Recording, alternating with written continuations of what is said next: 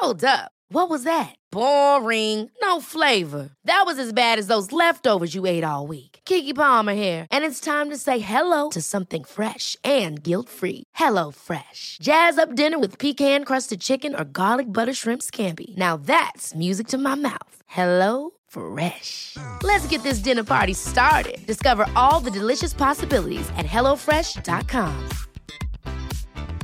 Hey, it's Ryan Reynolds, and I'm here with Keith, co-star of my upcoming film, If, only in theaters May 17th. Do you want to tell people the big news? All right, I'll do it. Sign up now and you'll get unlimited for $15 a month and 6 months of Paramount Plus Essential Plan on us. MintMobile.com/switch. Upfront payment of $45 equivalent to $15 per month. Unlimited over 40 gigabytes per month. Face lower speeds. Videos at 480p. Active Mint customers by 531.24 get 6 months of Paramount Plus Essential Plan. Auto renews after 6 months. Offer ends May 31st, 2024. Separate Paramount Plus registration required. Terms and conditions apply if rated PG. Hello everybody, welcome to the Two Norries podcast. We're just about to go into chat with our latest guest, the one and only Philly McMahon, and we're up here in Finglas at the moment. But before we do, we want to say a special thank you to Cathal Heenahan of MyNoApp. Thanks, Cathal, for the website. It looks fantastic. It's very easy to work. So that's MyNoApp, available at mynoapp.com for any of your app or website needs. Link in description. Thanks, Cathal. Thank you. This episode is sponsored by local entrepreneur Danny O'Donovan of QuickMinutes.com. QuickMinutes is a specialised meeting management application that streamlines the administrative process in running a meeting. Hello everybody and welcome to the Two Norries podcast, and this week we are on the road with Unity Media Network. I am your host James Leonard, joined by my co-host Timmy. We are on the road, we are in the Big Smoke, we are in B-Do 7 Gym in Finglas with the one and only Philly McMahon. How are we keeping, Philly? I'm great, thanks for travelling up. Jesus, we were delighted that you accepted to come on. I know you're a very busy man, you have a lot going on, and we're really humbled that you'd actually come on the show. I was very excited to meet you. We've been in correspondence for a few months, but alas, over lockdown, stuff was put on hold, so finally we get to meet. It's great to be here. You're from Ballymun. We're not far from Ballymun here. No. Can you tell us a little about where you're from and what it was like growing up? So I suppose I'll start from where a lot of people kind of will probably think of the area as an area that has a lot of crime and drugs and problems, and you know they're not wrong, but there's a huge amount of really good stuff in the area. But I'll start from, I suppose, when I grew up in Ballymun, it was a special community to me. It gave me and shaped me all I have. And if you were to ask me, if you were to redo it all over again, would you prefer to live maybe in a different community, maybe an upper class community that had 12 bedrooms in a house, or would you live in your flat in Ballymun? I wouldn't have changed it. So for me, as I said, it gave me a lot of gifts. The community of Ballymun gave me a lot of gifts and a lot of life skills growing up. So when I grew up in Ballymun, the community had a huge amount of issues with the drug epidemic, especially heroin. Unfortunately, my brother fell into that pathway. I would say sport was my saviour. Playing soccer and GAA certainly gave me a focus, and the negative energy I had, I suppose, was funneled into that. And obviously with the drug epidemic that Ballymun had and the country had, you know, we didn't know how to deal with it. Our government didn't know how to deal with it, probably still don't today. But, crime came with that. So, and that's why the area has a huge amount of stigma and shame around it. It's why young kids in the area would struggle with their self-belief, self-esteem, confidence. And it's probably why over years that the drug culture and the crime culture hasn't changed in the area, because it's generational and the trauma is still in the area. And unfortunately, when you do 100 things good for the area, it just takes one bad thing to change that good thing, the good things that have been done, the positive things that have been done. Yeah, sounds a lot like where we're from, Timmy, doesn't it? Yeah, it's pretty much the same. Like myself and James, we grew up in an area called Knocknaheeny, Cork City, and it's the exact same as you just stated. You know, there's a lot of good things going on up there. There's a lot of great people up there, but when something really bad happens, it's like it's expected because of the area, you know. So we can definitely identify with that. Like put it in context. The Young Offenders is based out of where we're from, but we do not like act like anything like the Young Offenders, you know. But some people say it adds to the stigma. Others say it's a bit of fun. That's a debate. Same Adam and Paul, the film. Exactly. And it's a debate for another podcast. But just to kind of show the parallels between where you're from and where we're from, Trinity College Dublin have a deprivation index freely available online. It's an Excel document. And they have like the deprivation in Ireland is scored on Pobble Maps, and using all the statistics. The top 2 are in Ballymun, the most deprived areas, and then number 3 is Knocknaheeny, and then in the rest of the top. So you're telling me you're posher than me because you're from Knocknaheeny, I'm from Ballymun. This is a Cork Dublin thing now, is it? And then you like My Ross and also there's lots of parallels to be drawn, and it's about it's just generations of social policy and I suppose structures that create problems in these communities. Like in our community, pile of social housing originally sent into an area with no services, similar to Ballymun. Ballymun was developed because the overcrowded tenements in the inner city, and the government said, like, you know, this is a great initiative. There's going to be accommodation for 20,000 people. And they basically pushed everybody out to this community, which was a brilliant location between the airport and the inner city. Beautiful complex, beautiful. Took from the design took from an estate in Germany, and they didn't, I suppose, align the amenities that were needed for those the people that actually were from the inner city coming out. So, and what happened then, which is not an awful lot of people know, which is crazy to think. There was a lot of people that moved out of the area when Ballymun was developed, and a lot of the people that were left there were people with mental health issues, psychiatric issues, and that trauma definitely was generational and passed down, and that's why Ballymun became a very lucrative area for drug dealers, because you've got all this, you've got a huge amount of this community struggling with trauma, and their solution to overcome that trauma was take drugs. So it's a very smart move. I don't know if it just organically happened with drug dealers in the area that went, or did they cop that Ballymun had people that were really struggling mentally. Let's target that area and let's make a lot of money from it. But that's essentially what happened, and that hasn't changed. It's crazy to think that was in the the 80s and the late 80s and the early 90s, and it kind of really hit. That was kind of the epic of when it hit, but it had been building up over the 70s and 80s and whatever, like into the rave scenes and stuff like that. But nothing has changed. Yeah. People always ask me what's the difference now. You would think that the government look at a community that has struggled for so many years and would intervene, because it would save so much money for the exchequer. Nothing has changed. Yeah, I think one striking difference between Ballymun and where we're from, and Cork in general, we didn't have the heroin epidemic what you had. Like, heroin came into Dublin late 70s, early 80s, same time it hit Manchester, Liverpool, and there's a lot of social context why that happened, not least poverty. But in Cork, we avoided that. It was only around 2004, 2005 when heroin really hit Cork. I remember being in Cork prison 2006, I'd say, and there was a handful of us on heroin, and 2007 there was a handful not on heroin. That's how quickly it came into Cork, and it devastated the community. I mean, it was very, very hard to accept, because my first introduction to heroin would have been in a treatment centre at the age of 16 in France, and I seen people addicted to heroin come in from countries like Italy and Spain, being driven there by their family members, and being left there. On the way in the journey to the centre in France, they'd be given whatever drugs they need just to get them on the journey, and they'd come into the centre then, and there'd be two of us to look after them and just to show them around the place, but they'd be stoned, completely stoned still. And after a while, when they're coming down off the heroin, you'd see some of the things that happened, like, really kind of frightened me. Like, for example, there was just one female, she offered me and another guy that was looking after her sex to be able to get her more drugs, you know. And when I seen that at a young age, what heroin could possibly do to somebody, it frightened me. And there was another guy as well that died from cold turkey of heroin. He wasn't getting any methadone or any form of medication to come off the heroin.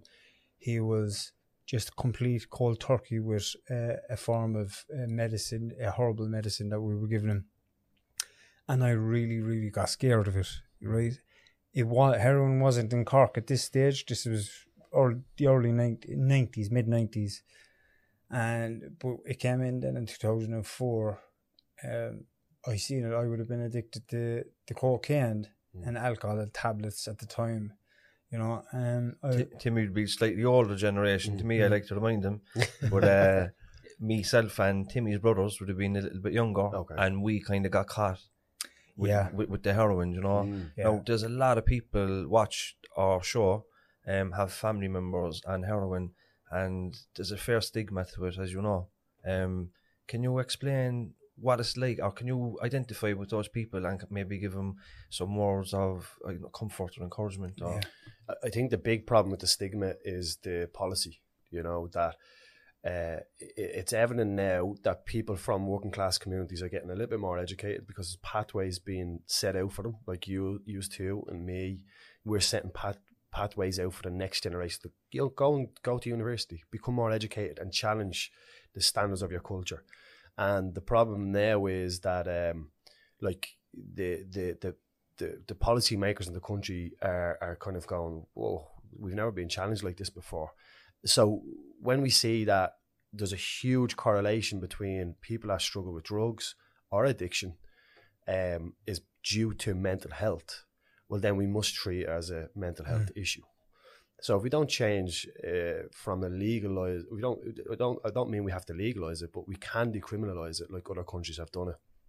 And when we break down that, you know, that guy there is struggling with heroin, but it's not against the law. He's just got mental health issues. Well, then we can start to change that stigma. There's a doctor, Sharon Lambert, you probably came across. She's on the podcast last week. Is she? Yeah, she's brilliant, really good, really interesting in what she's doing, work wise, research wise.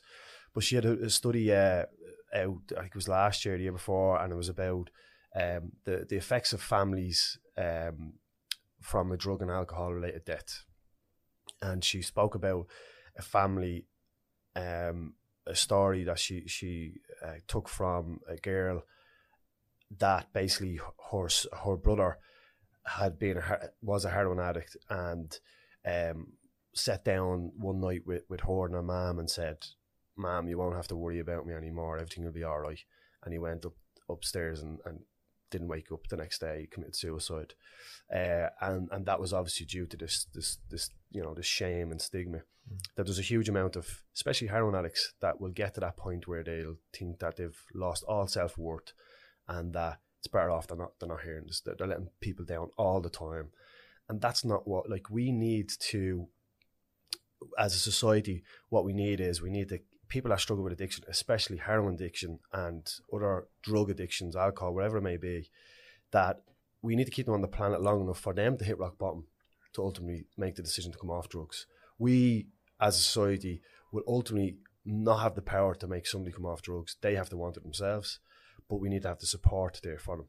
So that, I suppose, is why we have the stigma and shame. Years and years of being passed down that it's wrong to take drugs, it's against the law, so treat people really bad. And ultimately, when someone goes on that cycle of smoking cannabis, ecstasy, cocaine, crack cocaine, possibly heroin addiction, to being a functional addict, to being on the streets, being a homeless addict, to end up in prison because of that, to feed that 20 to 30,000 euro habit a year, that, you know, there has to be a better process to that. You know, why have we not, as a country, not looked at saving, even if you don't care that you haven't got a family member or you haven't been in that situation, why haven't we as a government, as a country, looked at it and said, for every euro we spend on that young person, we're going to save €4? You know, like, why? And that's where my head is spinning. You know, is there too much money spinning around? Like, the guards have a really hard job, especially I see up in here in Dublin. You would have seen the series around the K. Even having the name the K is just it's a really bad name to stigmatise a community. But they are really under resourced. But I think the guards, when the Kinahan Hutch feud kicked off, I think there was €60 million worth of overtime spent in that area of our exchequer. Like, you know, 60 million extra for extra time, for overtime, for guards. So there's so much of this money spinning around that you have to question, you know, who makes these decisions? Could we be spending all the money we incarcerate prisoners for, you know, having, you know, being imprisoned or incarcerated for having personal use of drugs? And they say they'll say there's not many. There's 16,000 incidents of it, right? But can we put that money into the health system, because it's a mental health issue? Yeah. And we definitely have troubles with our healthcare system, so we need more money in that area. And anyway, but our courts will be less full. You know, our prisons will definitely be more. You know, we'll only have drug dealers in prisons, because instead of focusing on people with personal use of drugs because it's decriminalised, we will be focusing on people selling the drug. The guards will be focusing on drug dealers. Yeah. They've and done they will that. be doing the prisons. They've actually done that in Portugal. Yeah. They've decriminalised personal use. If someone's caught with drugs that are for personal use on them, they're left go, you know. But if they're caught with a large quantity, and I think actually Sharon Lambert stated this in the podcast, that their death rate from people having overdoses and stuff for 1 year in the whole of Portugal was 2 people. You know, like, and we have over 1 a day. Yeah. And the amount of money that they saved from bringing people through the courts and everything else associated with people getting arrested and brought to court, they were able to pump back into the system and help people with recovery and all these other things. Just to get there's pros and cons to it, and like in everything, in terms of when you change something so big in terms of a culture, there's pros and cons to it, and people will say, oh yeah, but like, I mean, decriminalisation is a kind of a buzzword, and it gets the topic out there, it gets the narrative out there, it gets people speaking about addiction, which doesn't really happen otherwise in the media.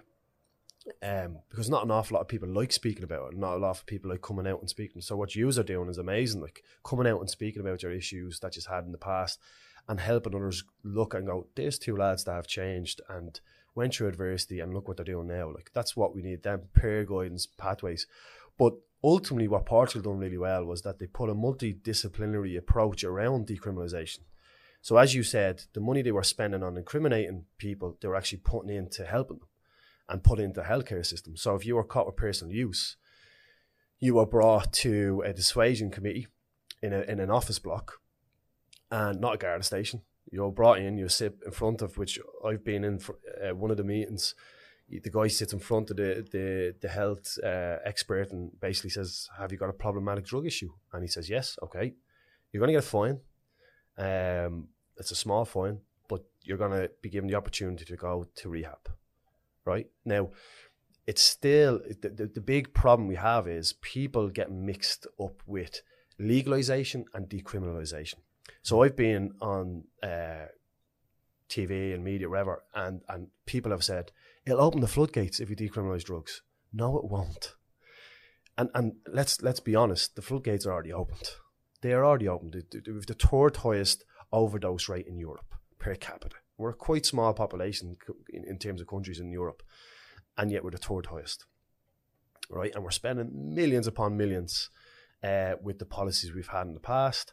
And yes, it's great that we are a little bit ahead of where we were a couple of years ago in that it's a health-led approach. But the problems we have is that we are still stigmatising people. So still there's people that are struggling with drugs that are taking their own lives because of the stigma and the shame. And the problem that we have is that the money is still circulating in areas that it shouldn't be. So for me, when we look at Portugal, there's a lot of good things. But ultimately, if we want to impact this drug trade in the country, we need to devalue it. We devalue it by decriminalising it. You know, it's one of those things that maybe you have experienced that when it's against the law, sometimes it makes you want to go and get it, you know. But the other side of it is it's not going to open the floodgates. Cocaine is normalised now in all social classes. Weed and hash, the same thing. Heroin is not really normalised because it's seen as the dirtiest drug out of them all. Like, but we still have a huge amount of people taking it. Yeah. So, and it starts off where you're based. So you're talking about earlier on Cork only hitting Cork a lot later than Dublin. Just imagine Cork is a city and it's only being hit in 2004. Other counties are not going to be hit with it. So only now Kilkenny are getting hit with it really hard. Other like I've went to Tyrone GAA clubs and they're saying, Philly, can you come up and talk in the GAA club because we've got 2 of our players taking cocaine in the toilet. I'm like, Jesus, that's so small compared to what we've experienced. But isn't it great that clubs are already thinking of getting to that level of being proactive and getting people to come out and talk about it, because that's what's needed. Yeah, I think as well for a lot of the people watching, they might know some of the terms we're using. So legalisation means drugs are legal to the point like tobacco is legal and alcohol is legal. Yeah. Decriminalisation, the drugs are still illegal. It's just the person that's using them is not sent to court.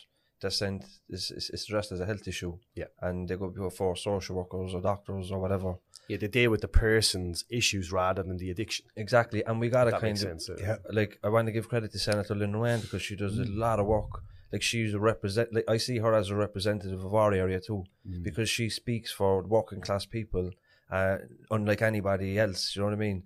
And she drives stuff in the Senate around decriminalisation, around spent conviction, stuff that's very dear to our heart. And like, what's your thoughts on Ireland's policy of decriminalisation for the first 2 offences? Let me put this into context.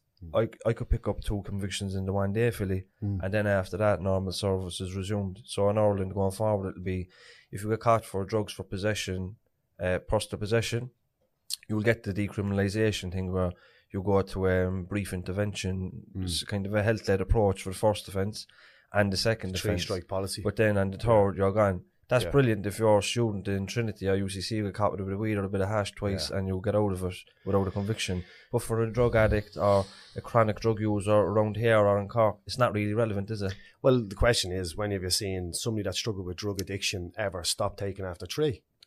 You know, so it makes absolutely no sense. Absolutely no sense. So I was a part of help create awareness for the public consultation when it first started off with Minister Catherine Bourne.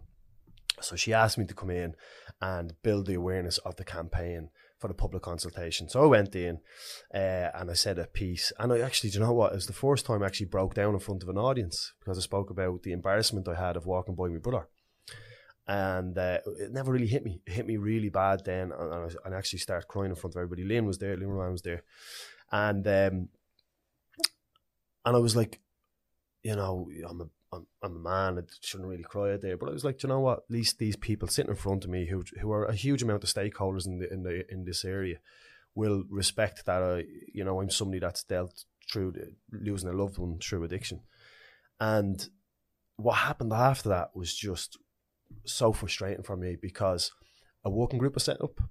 So you got everybody, the 20,000 people filled out the consultation. I believe now, I don't know if this is a fact, a huge amount was pro-decriminalisation, right? And the chairperson of that working group, who was a judge, came out with the report after it and said, we're going to come out with this new policy. It's a 3-strike policy. And some of the article that he came out with, some of the stuff in the article that came out was just mind-boggling for me. He said, actually, it's better for you to go to prison because you get recovery. You'll go into recovery in there. I couldn't get my head around it. I kind of said to myself, have I ever been in prison? Have you ever seen what happens in prison? I've lads on my course in Mount Joy who've never took drugs before they went to prison and ended up on drugs in there. And he also said then that they had a guy come over, don't quote me on this, I think from Colorado, and he was an expert in legalization of drugs when they legalized marijuana. And straight away, I kind of said to myself, who was talking about legalization here? We were talking about decriminalization. Mm-hmm. So he mixed that up. And I was like, How could you make that mistake? Like? Yeah, it's a big difference. And what it does is, in the media, when you have somebody talking about legalisation, society just pricks their ears and go, oh, you're right. Here's a judge speaking about legalisation. But hold on, we weren't talking about that. Yeah. We were talking about decriminalisation.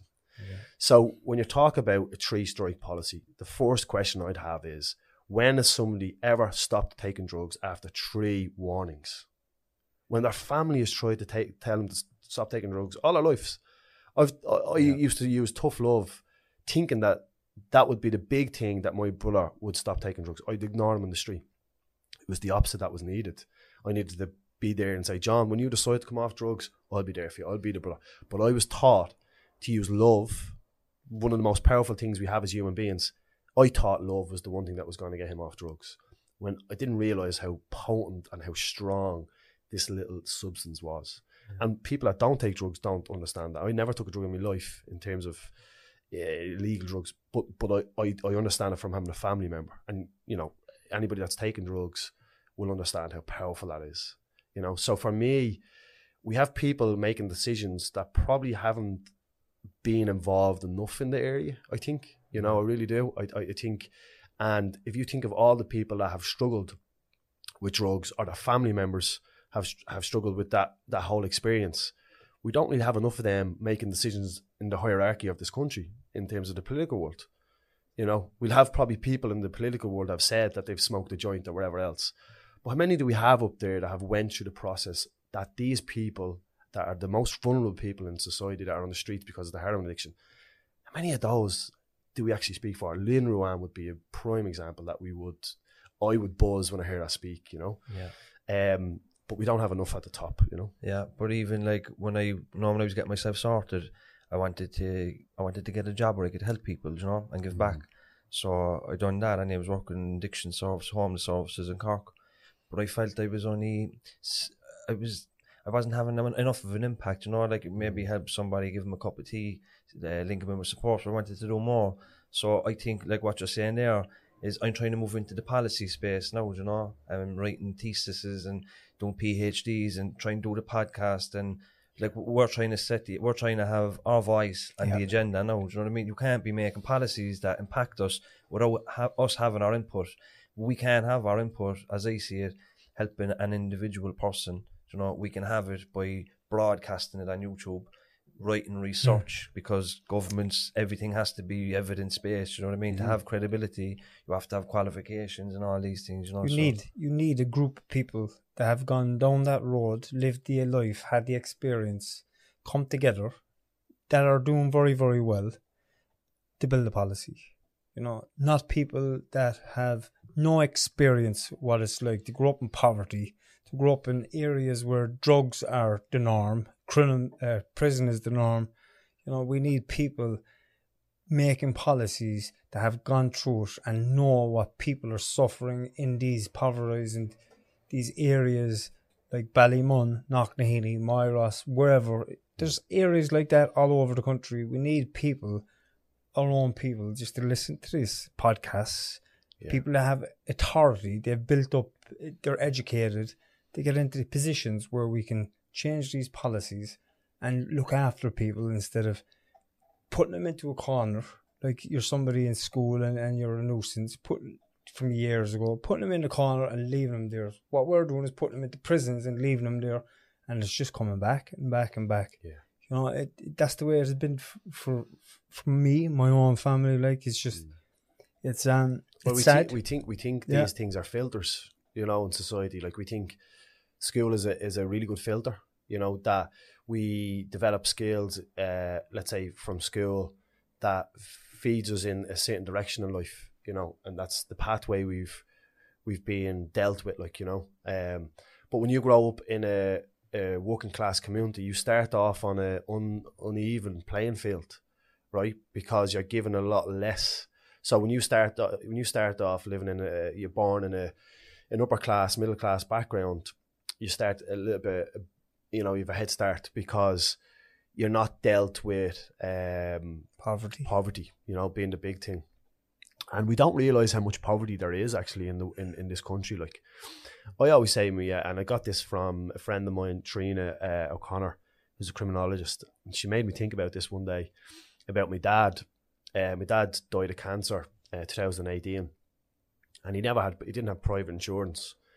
So my dad was born in West Belfast, shot in the stomach at 16, joined the Provisional IRA, escaped prison in Uri, and then went on the run, came to Ballymun, and that's where I came, and I become an All-Ireland winner and everything else, and it's crazy kind of coincidence what's had to happen. You could have easily grown up in the north and become a provo. Yeah, but it's crazy to think his conflict was the Troubles, fighting for the Catholic communities in where he was from, and for the struggle of wanting United Ireland, and them values have rubbed off on me, and my conflict is poverty. I want to try bridge that social inequality gap, but for me, like it's so important that we realise that the trauma we have can shape us so much, so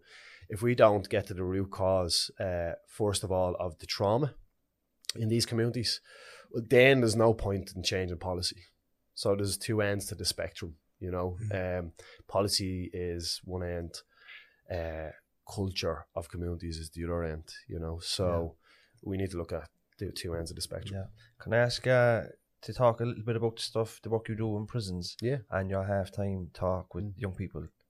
Yeah, so we're talking about that spectrum, and I believe what I want to do, what the purpose I've been given from, I suppose, the energy I've got from speaking about my brother's addiction, which fell out of my mouth after an All-Ireland semi-final. A fellow I was marking said, your brother's a junkie and he died from a drug overdose, and had the best game of my life. That's actually career. Despicable to hear that. Yeah, but it just shows the lack of understanding as well. That's there. Yeah, but in my head, I was like, you had to go that level to get you're winning. I have you, know. So I don't know, but I've been that easy in him now, really, to be honest. Well, look, that's just me personally. Yeah, we all make mistakes, So I believe he made a mistake that day because I had a really good game, and I got man of the match that day. I scored more than him, and I'm a defender, he's a forward. But we all make mistakes, and for me, I spoke about that after the game. I was that angered, but the response I got was amazing, which gave me a purpose to go, do you know what? This is something really I can latch onto in terms of life, not just about business or All Irelands or, cars or houses, whatever it is. It's about a purpose in life. And I was very lucky at that age to be able to get that. Yeah. Not many people get at that age to develop a purpose in life. So it started off with like, okay, there's so many people want me to talk about this. How do I get it out there?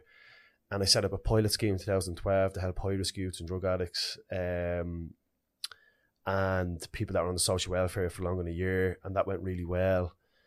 And that kind of the following year, actually, the social aspect of our country got privatised.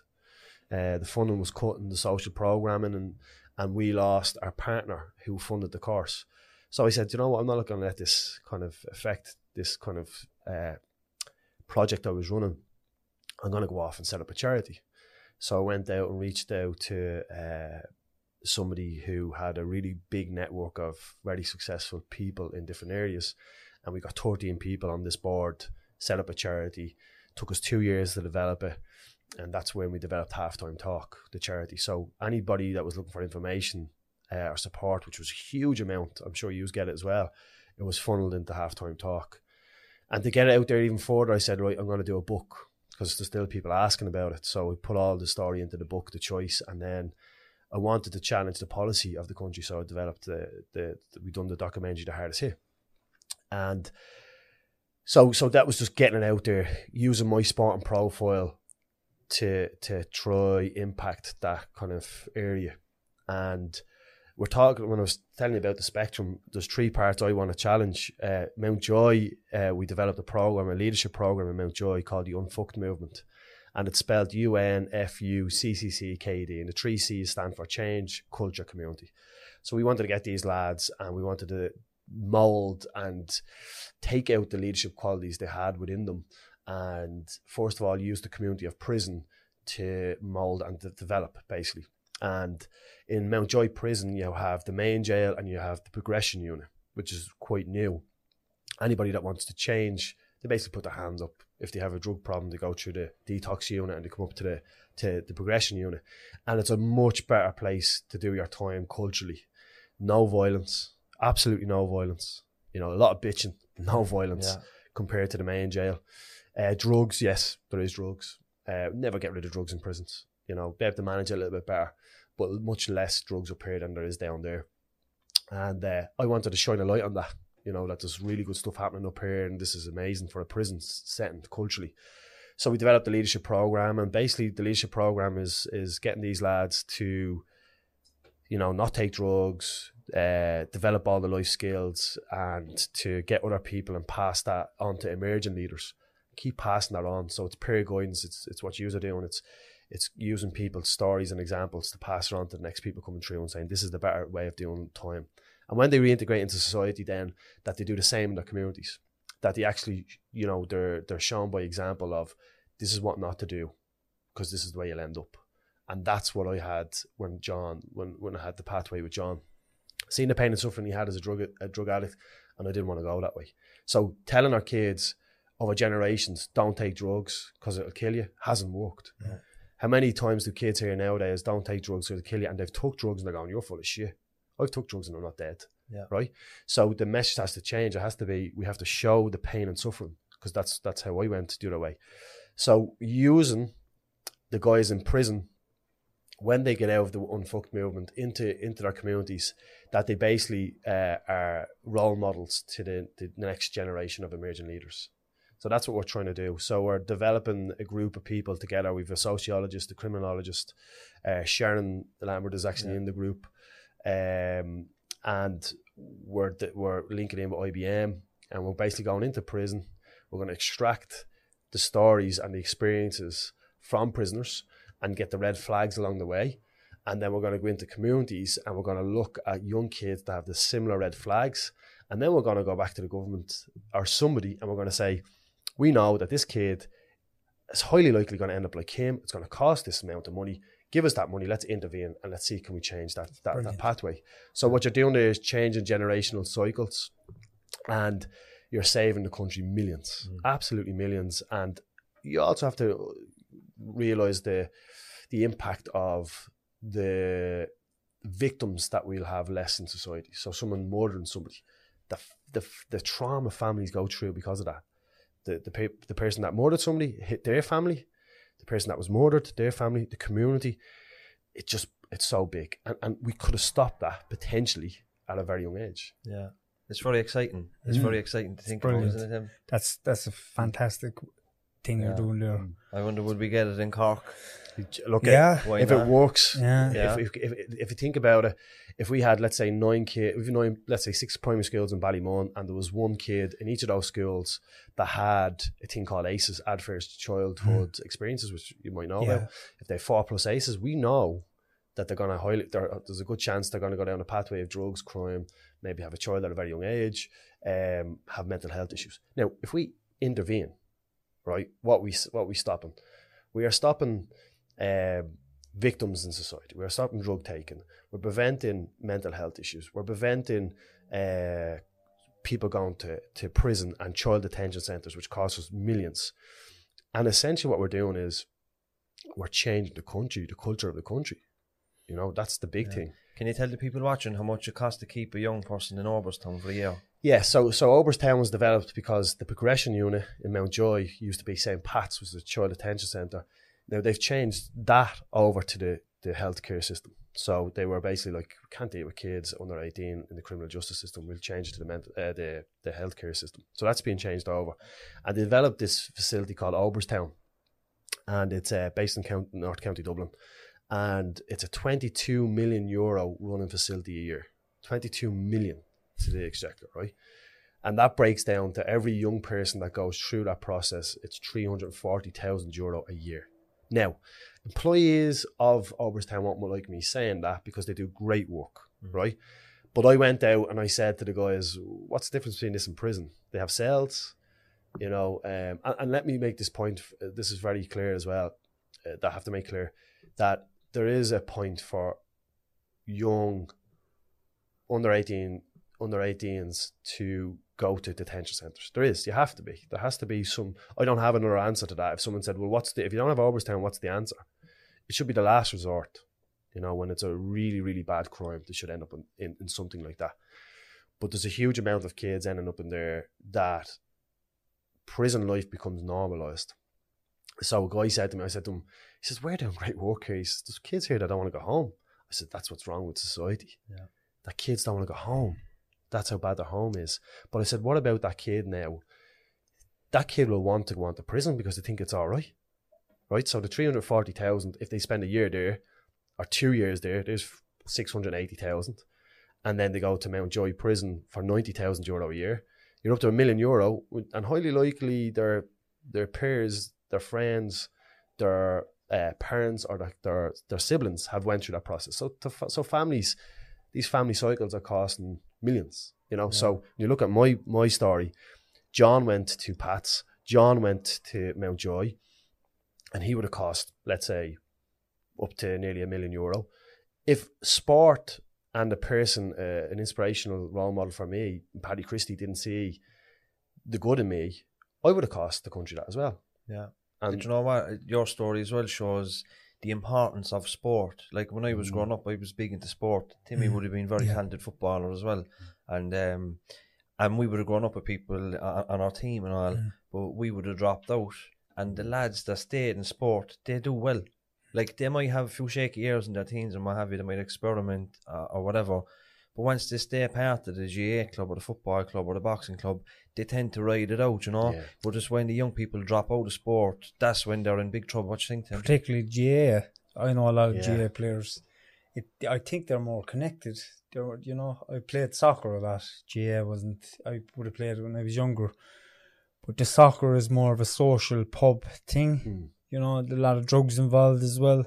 But the GA, I know a lot of GA players at home, and I'm friends with a lot of them. And they're more, it's more of a real kind of solid sport, you know. It's a different culture. Yeah, it's completely different. And I think the GA clubs, like our local GA club is St. Vincent's. We have in the Pearshig as well, not far, the Glen, and they're all kind of the big Northside clubs.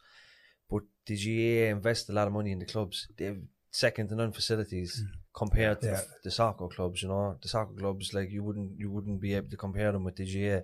But then the GA, they have, as you know, there's like under fives up to seniors and everything in between. It's a huge community, and they look out for each other, provide jobs for each other. It's just a great thing to be a part of that unfortunately me and Timmy didn't. But when I look at the lads who are a part of it, they're doing well today. No fellas that grew up in the GA clubs, they're business owners, they're professionals, they're tradesmen, whatever. Yeah. They do really well. So I always say, you know, if people is texting us saying, oh, my son or my daughter is going through difficult times or doing this and that, but they're still going to football, they're still going to the boxing, they say, just keep them in the sport and they'll ride it out. You know, when they drop out of the sport, kind of we'll worry then. But if they're, you know, they're just going through teenage stuff, keep them in the sport and they'll be fine. And that was your experience too with Paddy Christie. And it just shows as well, like, if you're a coach, you know, the importance of mentoring that young person. Yeah, look, there's so much in that piece, like, of sport. Like, I done a talk down in Knocknaheeny there last year, was it? I think it was last year. This lockdown, you don't know what years you're in. I know. But it was amazing. The community guards down there set it up. And there was the boxing club, athletics, the GA clubs, there was soccer clubs. It was just amazing to see. It was in the school there.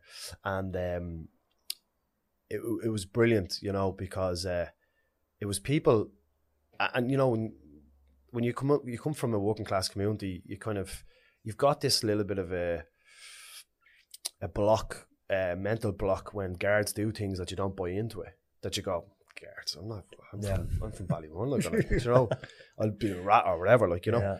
But all the sports clubs are represented. It was amazing. So it showed how highly the community guard that organised it was held in terms of respect. You know, he wasn't seen maybe as a guard; he was seen as somebody trying to help the sports clubs, and it was just brilliant for me. It was great.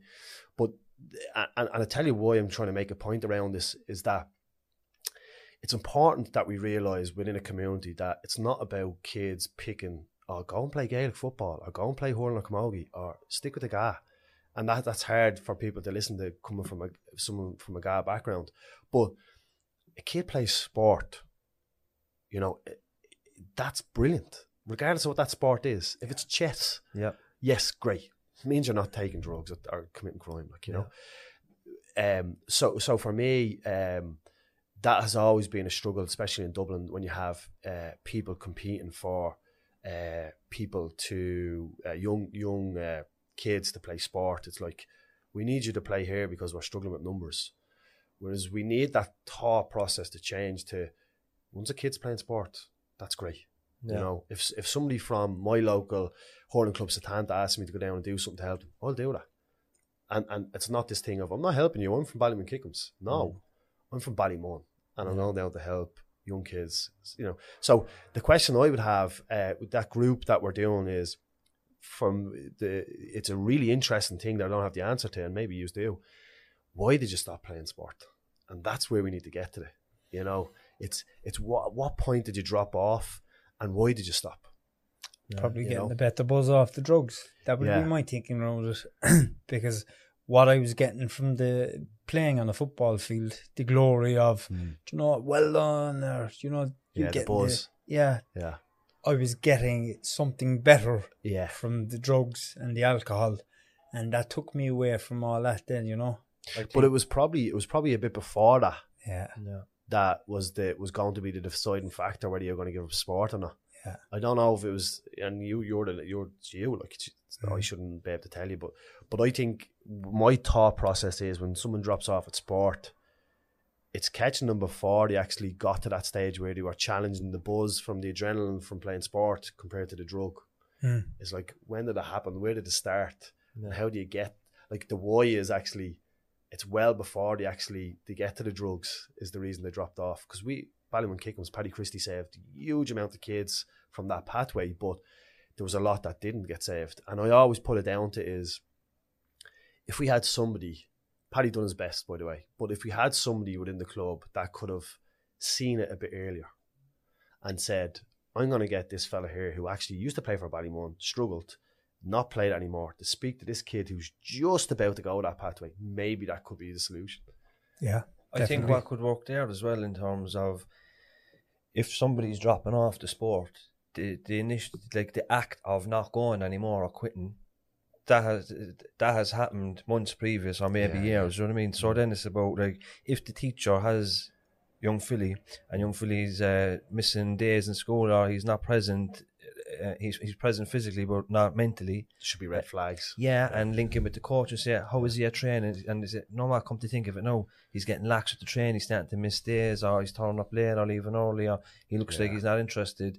Then you get the services involved. It saves us 380 grand a year in Orberstown later on.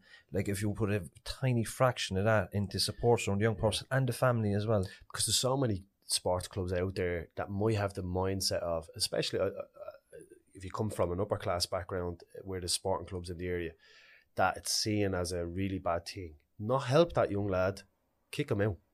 You know, he's pulling our club down. You know, it's and I see that all over the country when I'm doing talks in rural GA communities, that it's seen as like, he's the bad egg of this community, get rid of him. They should be saying, we're the focal point. All the sports clubs, wherever sport there is, we're the focal point. Sport, we're here to basically help you develop skills, life skills through sport. But we want to wrap around you and make sure you come. And that is like, that for me is the big thing in terms of changing cultures and changing pathways, because I'm an example of that. I had sport to do that for me, like, you know. Yeah. So I think sports clubs need to realise the impact that they can play in young kids, like, you know. Yeah. Before we wrap up, we can't not talk about 7 All-Irelands. Like, as I said to you before, off camera, my father's a Dublin man. He's from Inchicore, and he's 5 brothers. They're all big Dubs fans. I was born in Dublin myself, so I'm a football Dublin supporter and a Cork hurling supporter. But I grew up watching Dublin. You know, but I grew up watching Dublin, and But I suppose when I got to my teens, I felt it was stupid standing Hill 16 saying, come on, Dublin with my Cork accent, you know, so I had to make a decision. Listen, my dad, as I said, is West Belfast, and he was screaming, come on, Dublin with a northern accent, so I know how you're feeling. Yeah, but do you know what? It's been great talking to you. You're such a humble guy, and no, it was a pleasure talking to you. Thanks very much. Just your book before you go. Do you want to just tell a few of our listeners about your book a little bit and the name of it? So the book is called The Choice, and it was basically the idea was that we'd make a kind of a little bit different design wise, that you'd have your first half and your halftime talk and your second half. And a halftime talk is when something significant in your life changes the standards of how you live. So I was living my first half up until 2012. My brother John passed away 2012, which gave me my halftime talk. And that basically, reflecting on life and death, gave me a different energy in life to go and to have the purpose in life. But all the components in life, sport, business, anything I had in life, to go after it a bit more, not be selfish and kind of, you know, not want to do more in life, you know, go and achieve the things that people said you probably couldn't. And this is the second half. I'm still in my second half now, from 2012 to where I am today. And what I've achieved has been unbelievable. Not to brag about, but just because I just thought a little bit differently. So the book is called The Choice. It was the choices John made, the choices I made. And the first half obviously is up until John passed away. Halftime in the book is when John passed away, and then the second half is where till I wrote the book to what I've achieved, you know. Yeah. And we linked the book in the description. Thanks, lads. Yeah. Again, thanks for hosting us up here on Finglas. Thanks to you all for watching. Thanks for the continued support from our community and beyond. Again, there's lots of people contacting us looking for help. We hope we've replied to you all by now, and we've linked you in with services in your local community. If you haven't contacted us yet and you're humming and hawing about it, just contact us. There's no judgment. We link in with services. You don't have to suffer in silence. So with that, I say Slán Lat. Thanks again to Unity Media Network for the beautiful production, for Philly for hosting us, and for Timmy for being a great co-host. So Slán. Thank you. This episode is sponsored by local entrepreneur Danny O'Donovan of QuickMinutes.com. QuickMinutes is a specialised meeting management application that streamlines the administrative process in running a meeting.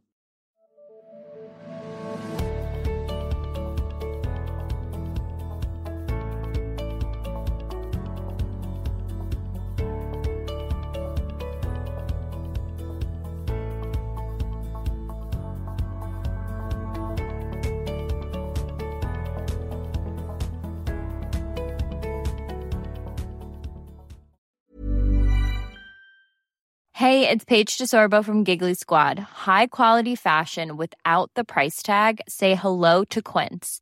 I'm snagging high-end essentials like cozy cashmere sweaters, sleek leather jackets, fine jewelry, and so much more. With Quince being 50 to 80% less than similar brands. And they partner with factories that prioritize safe, ethical, and responsible manufacturing. I love that. Luxury quality within reach. Go to quince.com/style to get free shipping and 365-day returns on your next order.